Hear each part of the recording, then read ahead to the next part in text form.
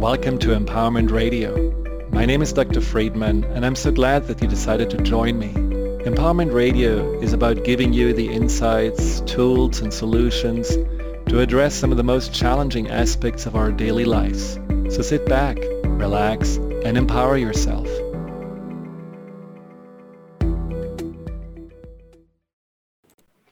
Welcome to Empowerment Radio. I'm your host, Dr. Friedman, and you know how much I love to talk fear and anxiety.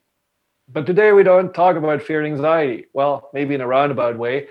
Today we're going to talk about another, we could say, equally or maybe even more potent emotion, which many say, well, they're only fear or there is love. Love is in the air in February anyhow. It's not so far away from Valentine's Day. And so the topic is about love. And I have invited again my very dear friend and guest and author, Gary Saylor, that he was here a year ago to really discuss what he found about love and working with couples for many years, writing a fabulous book about love and relationship, which is called Safe to Love Again, how to release the pain of past relationships and create the love you deserve. But because we had him on already, today I'm going to challenge him with all the difficult questions that have been coming up in my practice, having worked with many people that, especially right now, are really struggling with love. I mean, if there is a lot of stuff that doesn't go really well during COVID, whether it's our health, our finances, one of the things that really is very much suffering during the times that we are under lockdown or dealing with this enormous pressure, it's our love life. So we need help. And I'm so glad that the help is here. So Gary, thank you so much for being here on the show.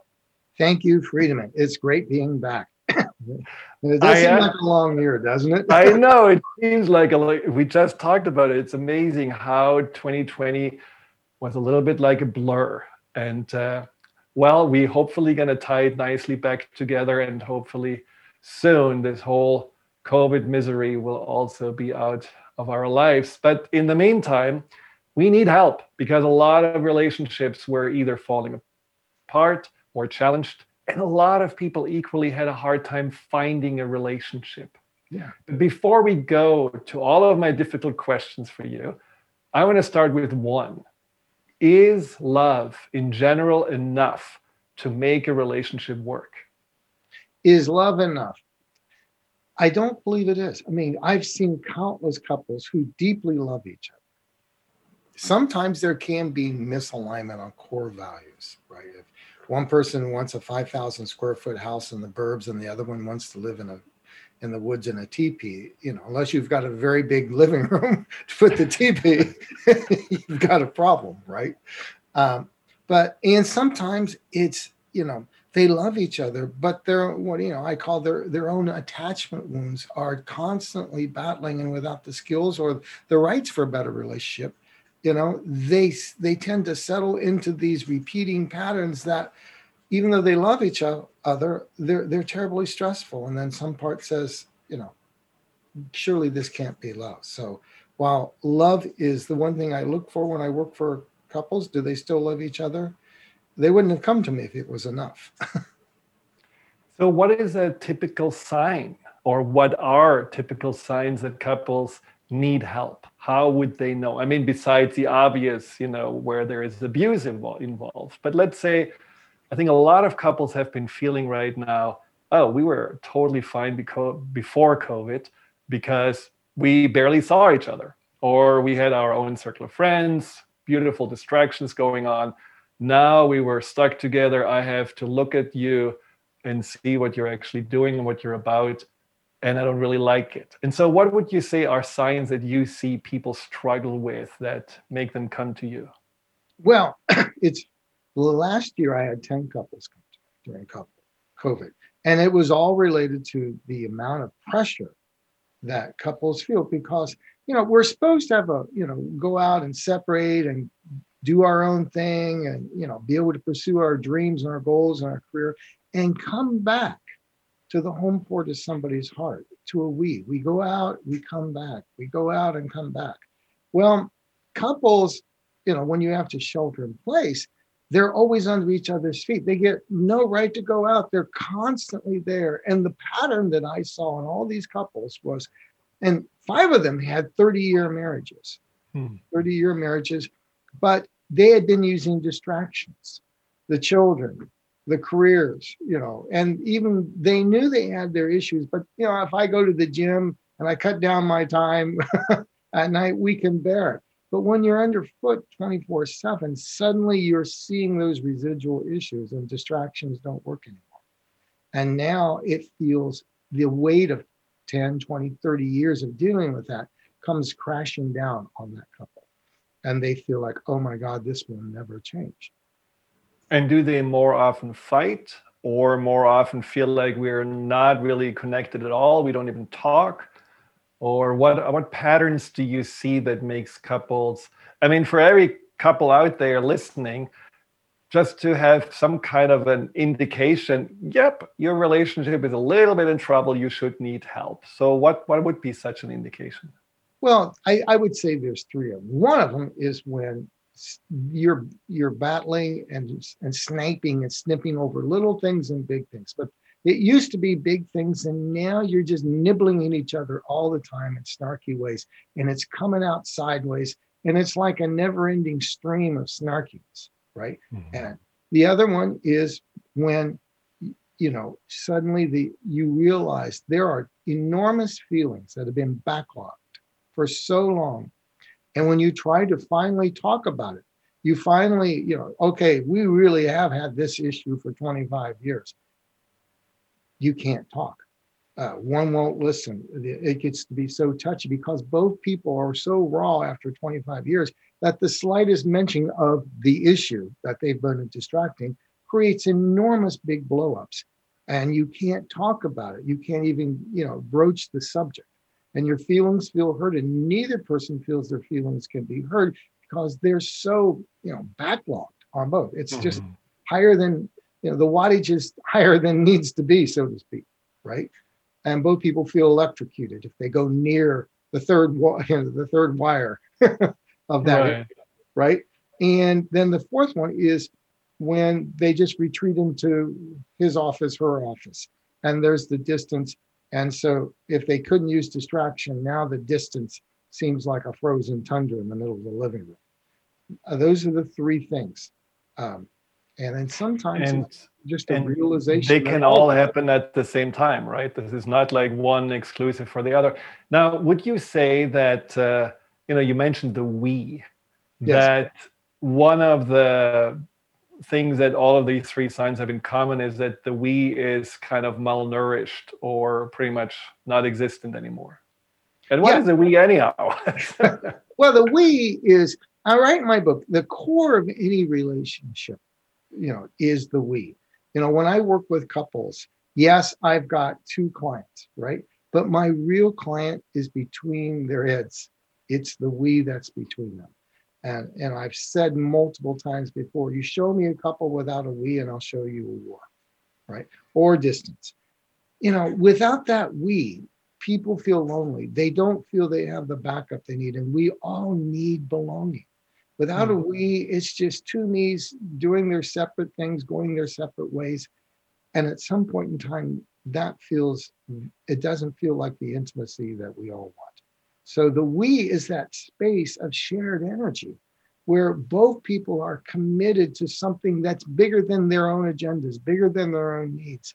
And there's this mutual sharing and commitment and prioritization that our relationship is more important than all of the other things. Sometimes I have to tell a couple, it's often a man that I have to say, you can be right or you can be in a relationship. He's valuing being right over the relationship.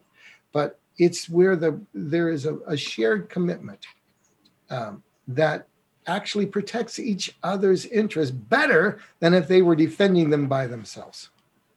So what is a healthy we? How do you know that you have a healthy, well taken care of we? Okay. Well, I always start off with, in my book, I talk about these 4 feelings. Every week, you've got to be able to welcome each other with joy. When you wake up in the morning, you say, good morning, gorgeous. Good morning, handsome. You welcome them back in their life. Everybody's got to feel worthy to reach out for their needs. It's okay to ask for that thing, knowing you're going to get an attuned response back. Cherished and protected is the core of the we, where you see an essence in that other person that you can't find elsewhere. Sure, there may be somebody else 6'2" or somebody else that's this or that, right? But there's something about them, and you cherish and you protect that. And then everybody needs to feel empowered, right? That they have a voice, that they can create their own experience and something that's joint together. From those 4 feelings, I think the core of the we is, there's multiple things that create a we, but one of them is shared influence. Do they share influence? Are they co-creating this thing together? Not one driving the bus, not the other, but it's a co-creation. And I think the we is also dependent on, you're keeping track of each other's dreams. Sometimes it's purpose work. And when you have that beautiful place where you feel safe and comfortable when someone values your essence. If they value your essence, you're going to want to go out and make sure that their dreams happen. You're supporting them. So you're sharing influence, you're co-creating, you're tracking each other's needs. And most of all, it's a place where you can come home and not only share your dreams, but when your dreams get dashed, there's a home port where someone truly says, come here against the storms of life. If you've got those things going, you have a pretty good week.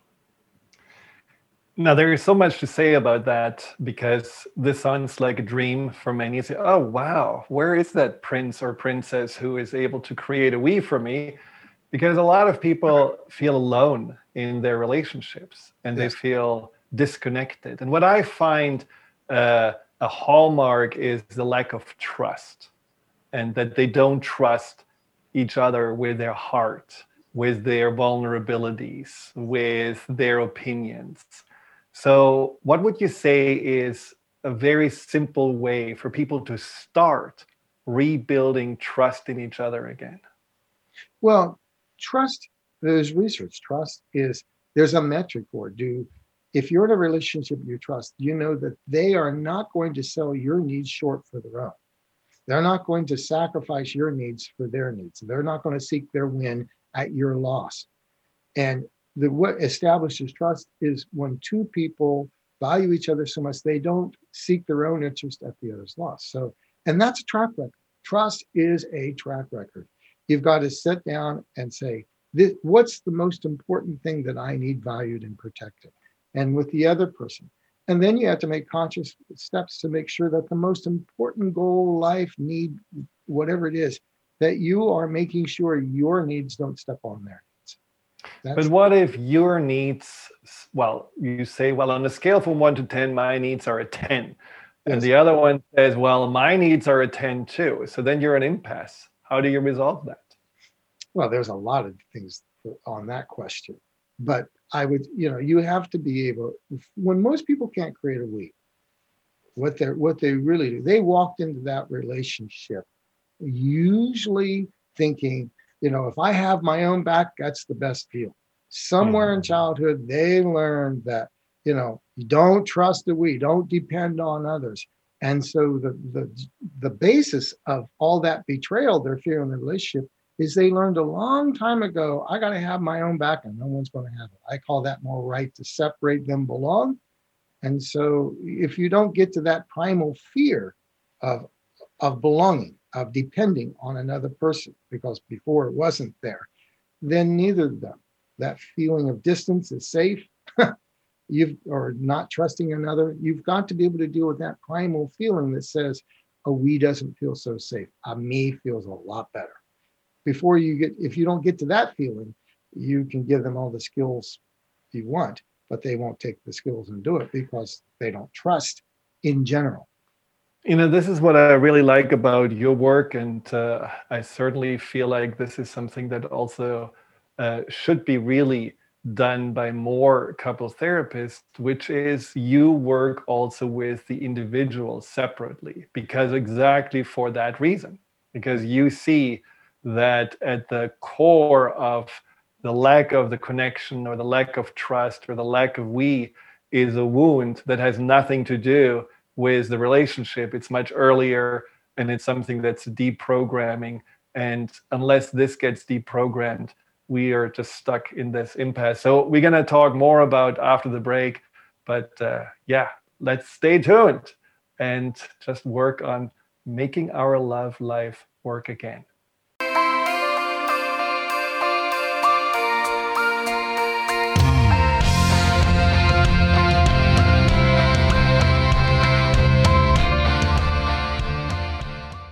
The Dr. Pat Show. The Dr. Pat Show. The Dr. Pat Show. This is it. The energy of heart to heart, mind to mind, love to love. These are the questions that people have and rarely state. When we have an internal transformation and we see things differently, what does it mean to step into the full nature of being a spiritual being? How am I to be? This is it.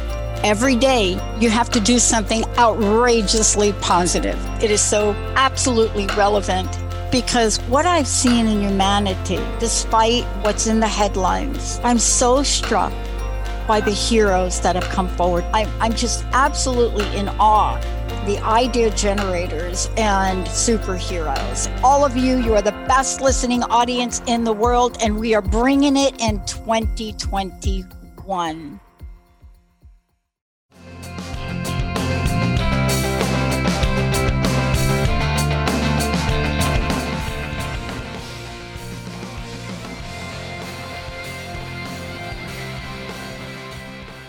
Welcome back to Empowerment Radio. Dare to love again, making love work again.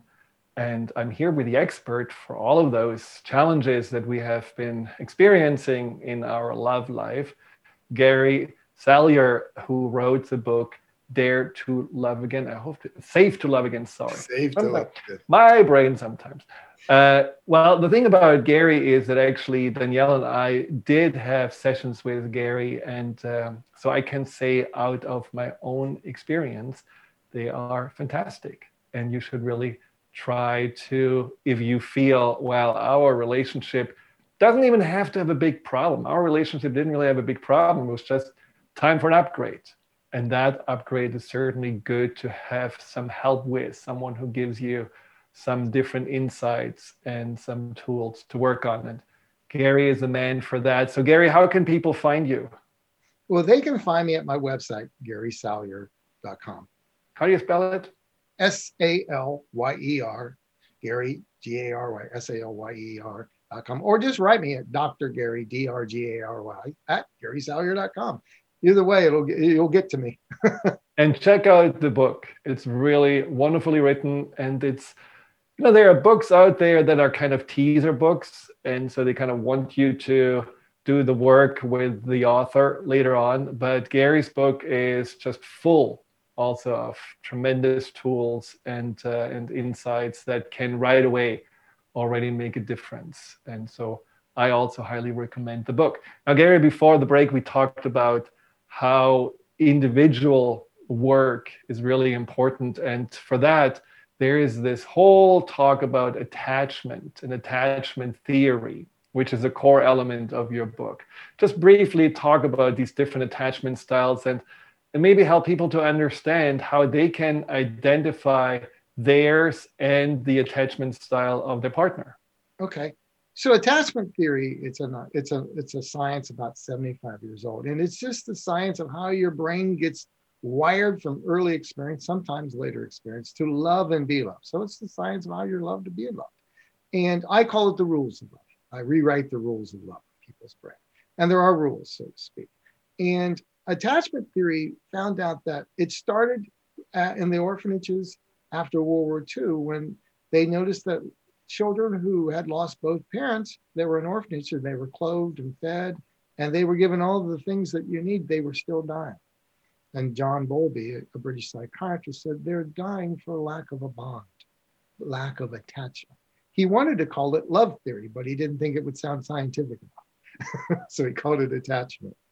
And what they found out, they had this famous experiment called the strange situation, where a baby 12 to 18 months old, actually 10 to 18 months old, they would separate them from their mother for maybe 2 or 3 minutes, watch them how they played with the toys, and then how they came back, how they reacted when the mom came back as well. And what they found is based on how the child reacted at the reunion, that there were actually 4 styles of babies. The one is disorganized, which is more clinical, but there were 3 styles, and you could track these styles for the rest of their life. The one with the secure baby, where that baby, was pretty comfortable, safe, depending and being dependent on their mother, right? And they grew up and they felt like, yeah, mom's gone, I don't like that, but they just kind of knew inside, yeah, mom's coming back. They were safe and secure. They grew up to be the partners who pick secure partners, and they are comfortable depending and being dependent on. But there were also the anxious babies. There were some babies that, when mom went away, they were inconsolable. Like, how dare you leave me again? Right? And so they grew up to be the sort of people that say, why didn't you text me back? It took you a whole 10 minutes. Where were you last night? Do you still love me? And their worst fear is, when does love go away? And they're trying to lock it down because they got intermittent. Love was there, not there. Love there, not there. Some part says, I'm going to fight to lock this thing down. Then there were the avoidant babies. Those avoidant babies, they really never got much of a bond in the first place. They learned, man, I better be on my own. So they grow up to be dismissive of emotions, not the committing time. If they do get in a relationship and they commit, it's like they're on Pluto. Okay, so these babies learned the worst fear was depending or being depended on. They have a flight response. So the 3 styles that, most people with what I call middle-class craziness have, is you're secure, you're anxious, or avoidant. And the thing that needs to be said is that if you feel like, oh my God, I'm anxious or avoidant, nobody's wrong. Your brain took the best deal available. At some point in time, that was the best deal. So, we're not making that part of your brain wrong. We're just saying it could use a little update. Right. Yes. And can you switch from avoidant to secure or from anxious to secure? Yes, you can. You absolutely can.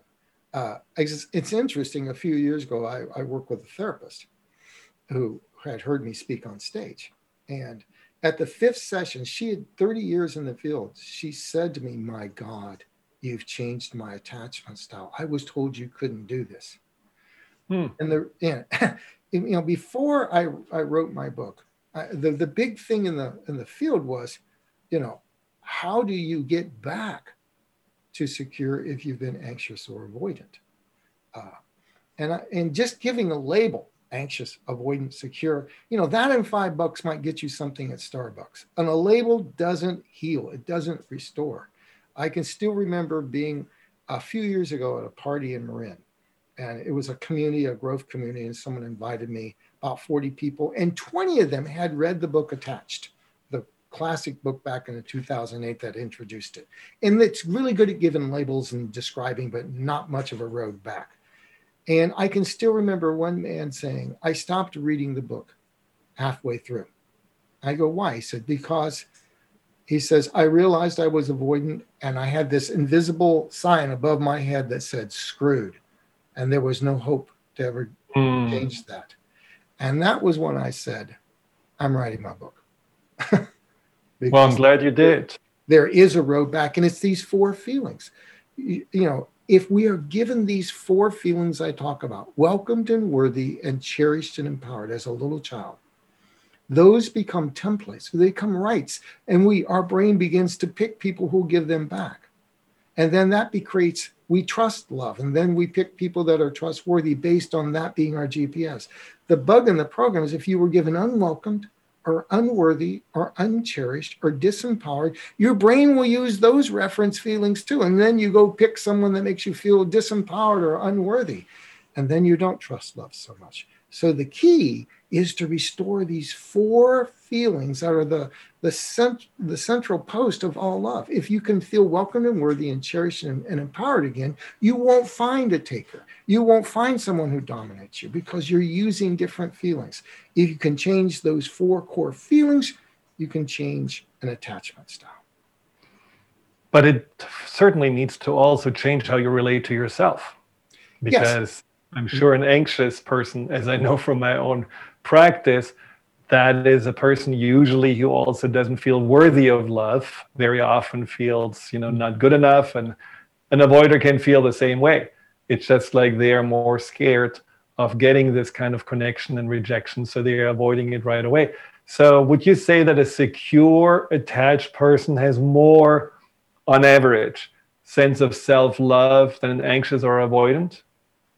Yes, they do. And, the funny thing in my work, I almost never tell someone to go love themselves because, what I do is if you can restore that feeling, the secure person was welcomed with joy and they automatically get welcomed, right? The secure person feels worthy. So they know they can reach out for their needs. And because they feel worthy, they give it right back. They give back cherished. They give back empowered. The best definition I heard of secure was a woman that had been married 55 years. And she was on my stage and her husband. And I asked her, what's your 1-minute soundbite for what makes a 55-year marriage tick? She goes, oh, that's easy. I take no BS. I give no BS. And she wouldn't think of giving it. And she wouldn't think of taking. I know because she was an energy worker and I was late for one of her appointments. And I was an hour late because Siri drove me the wrong way. And I get in and we're good friends. She goes, okay, Mr. Hotshot, speak across the country. My time is just as valuable as yours. Good for her. Good boundaries. And I thought, she's living it. Well, one thing that I want to talk with you after the break is the loneliness people are feeling, especially right now. And I think the loneliness has a lot to do also with this not only yearning for love, but the disconnection from oneself and just feeling like I'm not enough. My company is kind of boring. I need someone else. And so what I want to ask you after the break is, what are good strategies to start putting yourself out there again? So many people say, I don't want to do the Zoom thing and online, and I don't really know what to do. And do you have any suggestions on how people can, especially those that do feel anxious and avoidant, how can they start during these more difficult times where an organic way of connecting pretty much, is limited or doesn't exist? What can people do to still find love? So stay tuned. We'll be right back.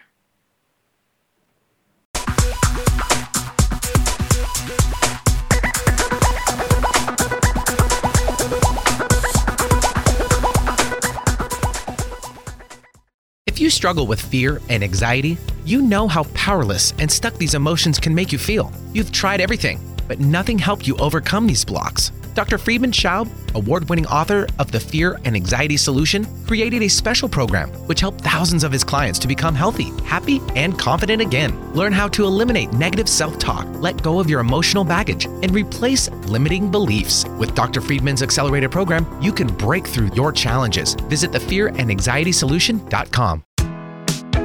Did you know that when we talk about the Earth's ecosystems, the most important ecosystem has been left out? We created the ecosystem approach to recapture human potential. Find us at theecosystemapproach.org. Join us every Monday at 1 p.m. Pacific Time and 4 p.m. Eastern Time for the Ecosystem Approach Show with Jason and Patricia on TransformationTalkRadio.com.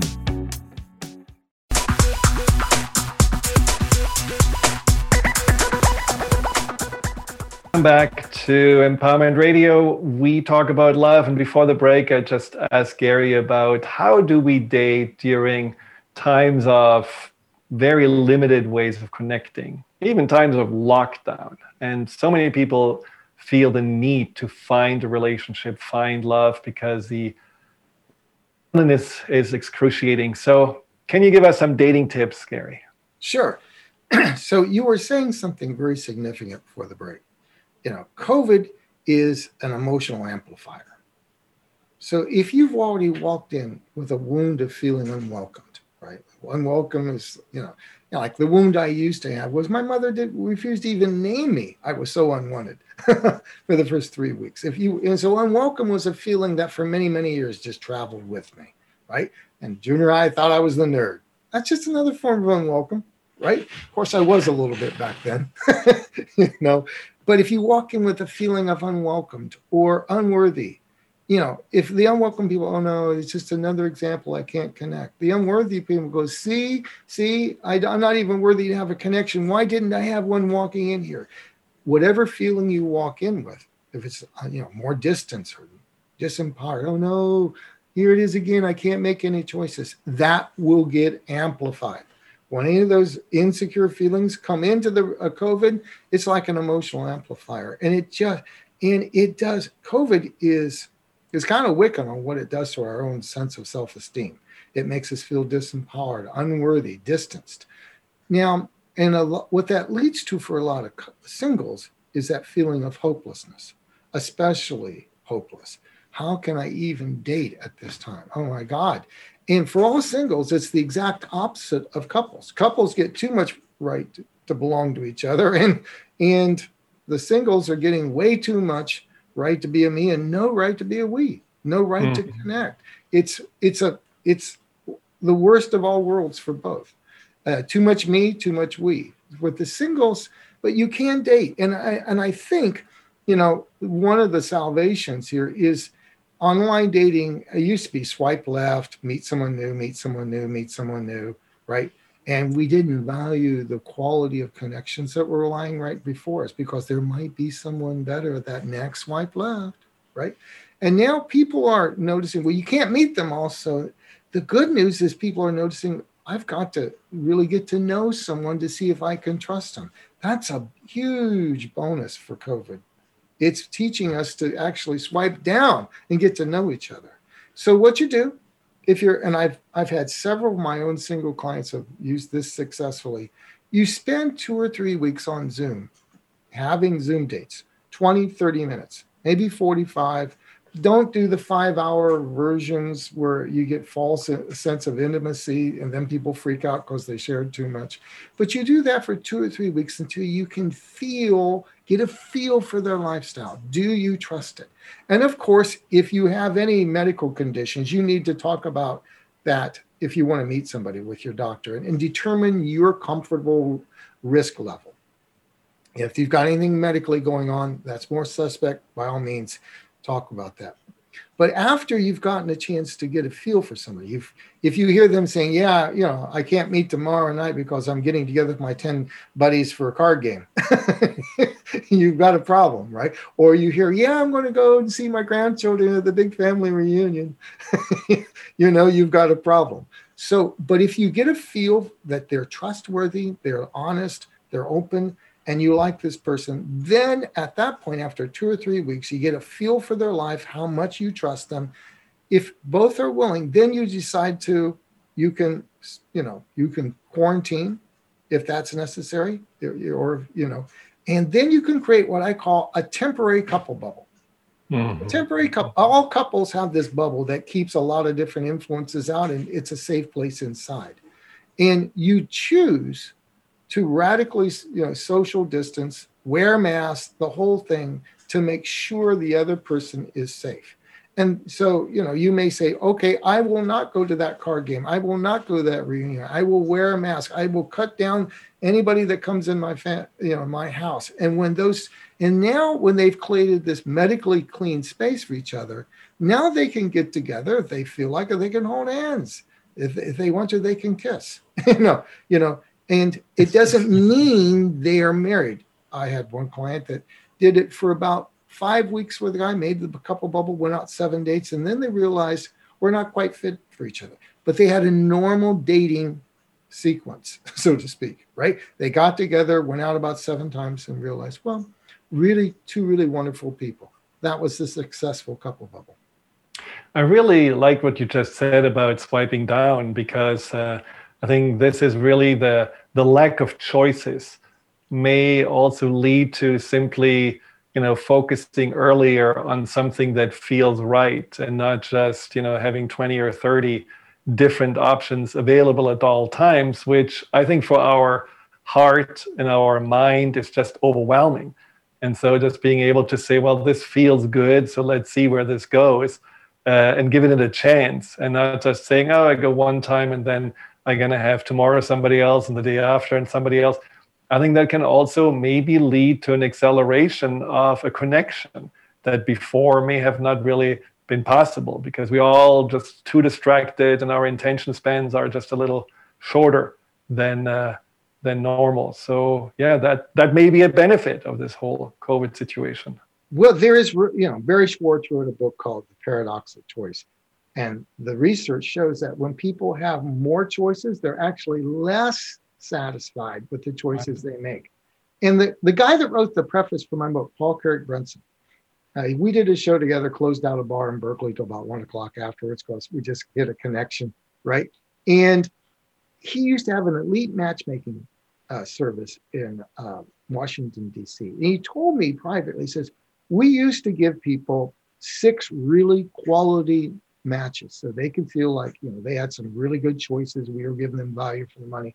And what we found out is when we gave them 6, they would be a little more flippant. They would just go through the profiles and they just kind of look at it, and they wouldn't take any of them seriously. And some they would date and they didn't date.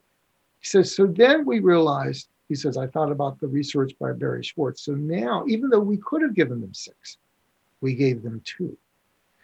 2 is now, oh, these are 2. These are precious. These are important. They were careful. They went, and when they went on dates, they were far more circumspect and they were more respectful. And what he found out, he says, more people made long-term matches, and commitments out of getting 2 than 6. Yeah, I can see that. Yeah, that's what's going on online. We think, the kid in the candy store. If you've ever taken a kid in the candy store and given them $1 to get whatever, they can't make a choice. Yeah. Well, I mean, I think in general, you could, curse COVID, or you can see it as an opportunity, an opportunity to grow, an opportunity to maybe also change your priorities a little bit, reflect on yourself, your relationships. But one of the things that a lot of couples are dealing with is one being anxious and the other one not really knowing what to do, because maybe anxious because of finances or health issues or family that may be ill. What would you suggest? What are kind of the good strategies when one is suffering and the other one wants to support? In what way, Friedman? Let's say, for example, one has lost a job and they're really down, depressed, and the spouse says, well, I want to help, but I don't really know how. Should I just say, hey, see a therapist? Should I sit down and be like the cheerleader? Should I be the one who just listens? What would you say usually is what feeds the relationship the most? Well, everybody that will have lost a child or got overwhelmed by losing a parent or a friend will have a different set of needs. That's basic attachment theory, is really attuning to what that person needs. But in general speaking, what I tell couples, and you're talking, and this is more of a couple issue. Yes. When they're dealing with the bottom line of what COVID is doing, is you have to make all feelings okay.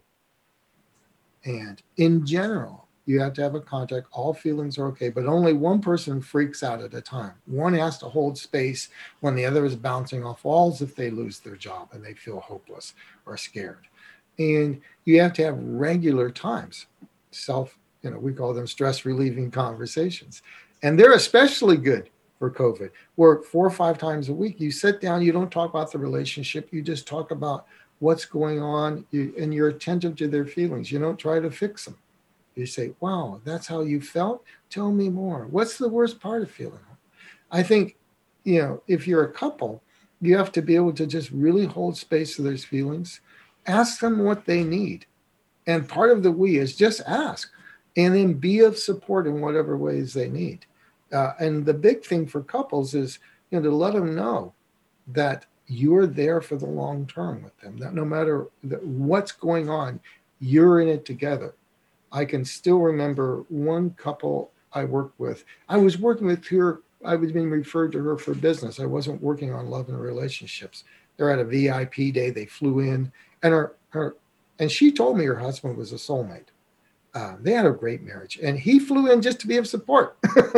So, and at one point they were talking about this legal issue they were in, that where they were, and they both turned in unison without batting an eye, and they said, if someone comes after us or one or the other says, and they turned sideways and they said, we're in the foxhole together, guns blazing.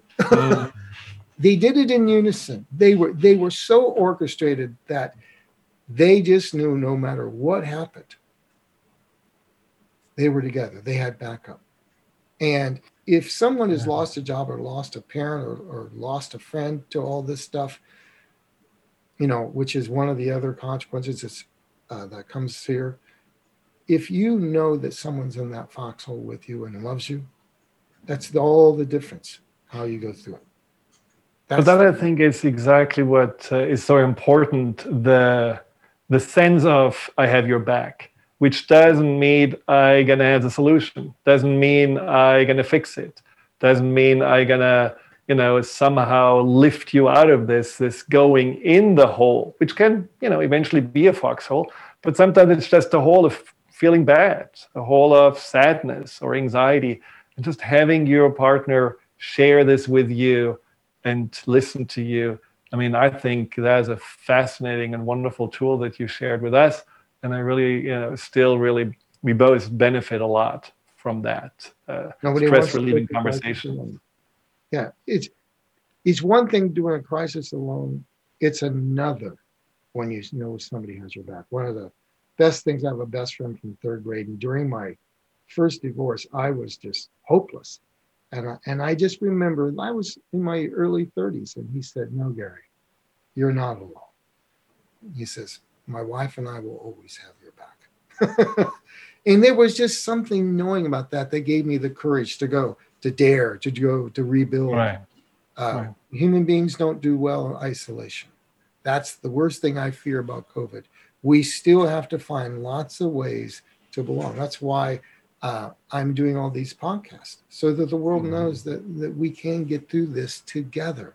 Even if we're isolated, you and I are of being of service. We're working together, and our audience is working it. Just notice for just a moment, we are in this together. We are sharing our wisdom to a lot of people, and those people are getting support from the universe called Friedemann and Gary.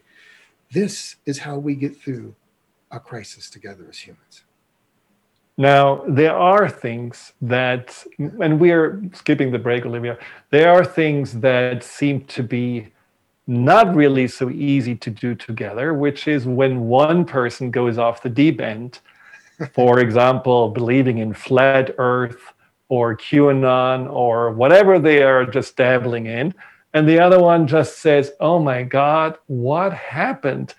And I have actually several couples that are dealing with that. And what is your recommendation to help someone who feels like I'm losing my spouse to some kind of a weird world, warped world, or can even be like a cultish way of thinking? What do you do? How long do we have for that? Another podcast. That's just a few cliff notes. the cliff note version is that's a really hard one, and I think you have to most people I've seen get involved in these conspiracy theories have more avoidant tendencies. I may be wrong on that, but I'm just my own anecdotal. And what? My own experience with them, they have more avoidant tendencies. Mm. Okay. I may be wrong on it, but my own anecdotal experience suggests that. I think the only thing you can really, really do is say, honey, there is a bridge too far for people. Honey, this is tearing us apart. And I've seen it over and over again. That suspicion comes into the relationship. It comes out sideways. And I think you have to just say, honey, is this really worth our family? If that doesn't pull them back, I don't know what does. I think in that instance, you have to pull them back with gravity. Do you really want to lose your family for something that may not be? They're seeking a form of belonging. You've got to be able, I think you have to pull them back with a stronger form. The only way to beat one magnet is to have a stronger magnet. You have to be able to pull them back with more belonging. That's better. I mean, it is a little bit like someone dealing with a drug issue and really saying it's either the drug or the alcohol or it's us. And, I guess having to put really that on the plate and saying, this is just a no acceptance situation where I cannot follow you and I cannot accept you going deeper and deeper into that. And either you're going to be with me or not. I mean, would you say that is okay to put that really on the line? In those instances, sometimes you do. I call it the ghost of Christmas future, right? Where you have to show them, if things don't change, this is the outcome. There is a place for truth telling. Those type, unless you've got two people involved in that conspiracy theory, the other one is getting freaked out. And there is a bridge too far. And that can be one of them. And they have to know, is it worth it? And if they choose otherwise, there's not much you can do but to protect yourself. If you're the spouse, that's the bridge too far for. Yeah. Now, another challenge that I think comes up often is the bridge to reconnecting the intimacy or bringing the intimacy back into the relationship, especially the physical intimacy. So you're married since, 15, 20 years and you feel like, well, we lost a little interest and we are good friends, good roommates, good parents, but somehow that, spice and passion is not there. And often it's the man who feels like, well, we don't really have the frequency that we are supposed to have or that, I want to have. Because I don't know, in your experience, often men tend to express more their love also through physical affection and especially through sex. And women may, on the other hand, feel like, I don't really feel like very connected to you. I don't feel like we have a real romance going on here. So I don't want to just, have a physical intimacy if that's not there. So there's an impasse. How do you start bridging that? And one of the things I use when I talk to couples, I will in the first couple of sessions just ask how the sex life is going. Because for me, when I'm working with couples, the sex life is the canary in the mine shaft. It's kind of the first thing that goes when the marital friendship leaves. Sometimes there can be specific issues if somebody was molested or raped, that could, so that the full right to what I call love and be loved isn't there. It's sometimes you get more right to feel partnership than passion. And, you hear it when somebody, a single, says, how come the hot ones and the good ones can't be in the same package together? We have a right for partnership and passion. Or, Julie Gottman once defined marriage. It's friendship with nudity. So, but you can't, that's usually when they've grown distance and you have to solve them, what's called the marital friendship. Get them back. Whatever's that distance, that lack of romance, they're not meeting each other's needs. They're not listening. They're not empowering each other, or they don't feel welcome. What if you don't feel welcomed in a relationship? Are you going to welcome someone into your body? Or do you want to be welcomed into somebody's body? Probably not, right? So you have to go, and what I do is the marital friendship is actually those four feelings. How does that couple give welcomed and worthy and cherished, and to give them back a right to have partnership and passion? You have to work at that deeper level. Are they given the feelings? And is there anything going on, from childhood wounds, these attachment wounds, maybe they don't have a full right to have that. And then you have to go back and find out, what part of the brain said, no, physical intimacy isn't all that safe. And you have to go back and rework that, and sometimes that can be work. But most of the times I find out with couples, it's the erosion of the marital friendship and they just grow distance. And, I've seen it on both sides. I've had 2 couples come to me that hadn't made love in 8 years. And for one, it was the woman that didn't want it. And for the other one, it was the man that didn't want it. So you'd be surprised how equal it gets to be. We tend to think that it's mostly women, but it's 45, 55. It's pretty close. What's going on. But don't you feel like everyone, especially in a relationship, has a need to be touched?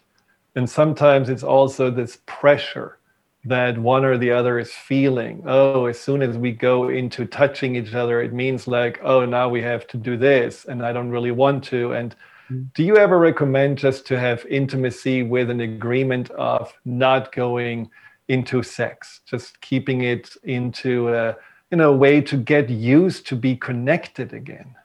Oh, absolutely. And in fact, there's been research done on this, Friedemann. They did a study, and it's multicultural. It's not just one culture, where they found out that if a man was willing to really kiss the wife when they left the house and when they come back, I'm not just a little husband peck, but like a good 6-second kiss that gives a hit of oxytocin. And they checked in during the date with a little text message or heart message or called 5 minutes over lunch. And they gave, non-physical, non-erotic hugs, right? That means they didn't grab for body parts, right? And if they were able to have that sort of sustained really nice kisses and beautiful endings and exits, I can't wait to see you tonight, and they checked in, 75% of the time, those men initiated sex. They walked away a happy man. Now, contrary to that, for the guy who every time he hugs her, he's grabbing for body parts, or he doesn't hug her at all, and he doesn't kiss her, and he doesn't say, honey, I'm leaving, I can't wait to see you, doesn't check in the day, doesn't do any of that, that figure drops to 6%. Wow. It drops off 75, 6. This is the power. Now, what is that? That's welcomed with joy. Honey, so glad to see you. That's worthy. She has a need just to be hugged, not just for her body's sake, right? That's cherished. I'm going to check in with you in a day. I mean, that's what we're giving you. With those 3 feelings there, of course, empowered will work too, right? Then she says, wow, this is a great relationship, right? Yeah. I think that's the important about seeing the relationship also as, multi-layered. And realizing, and I think something that you often say is, the small things really make the big difference. It's not the big disagreements. It's not the big issues. It's like these small little gestures, these small little moments that I feel can really enhance or also break a relationship. Yeah, I call it managing the moment. Most people think it's these big things, right? But it's the little moments. It's the the smile when someone's, honey, can you give me the peppers? And you just smile when you do so. It's the little side glance that says, I'm upset with you. And then 2 hours later, you're having a fight over something else, but somebody was reacting to that.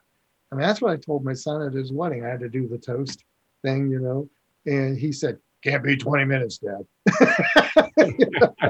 And all I said is, this is a big moment, but what's really important is the small moments. If you can manage those little small moments of connection, disconnect. Did I hear? Did I respond back, or did I turn away or turn against them? Did I pick up that little and say, honey, what's going on? These are the little moments. Yeah. And most love is lost in the little moments times 10,000, not some big one.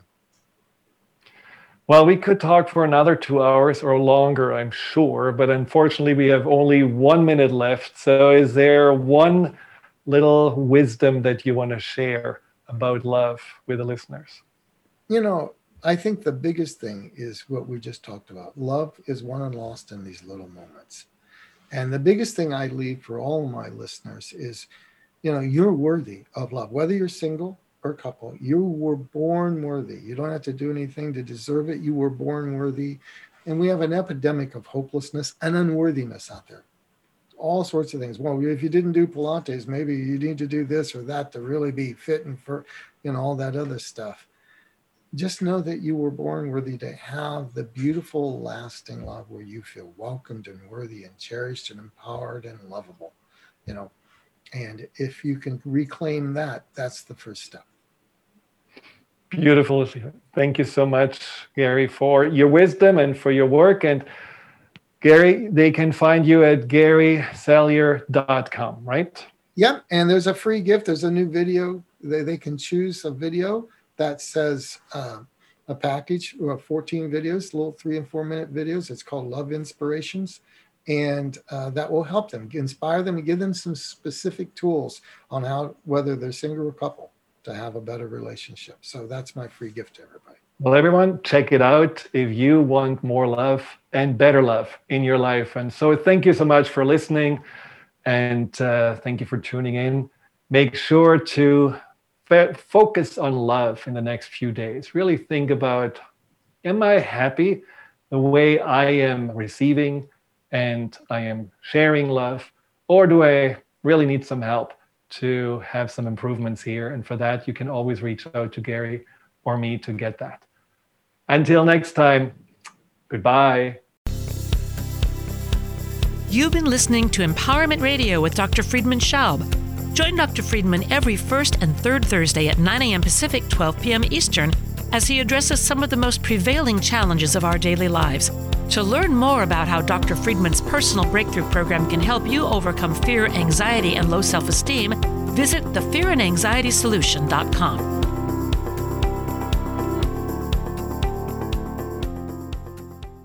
Views expressed on this program are those of the host, guests, and callers, and do not necessarily reflect the views of the station, its management, or advertisers. You're listening to Transformation Talk Radio.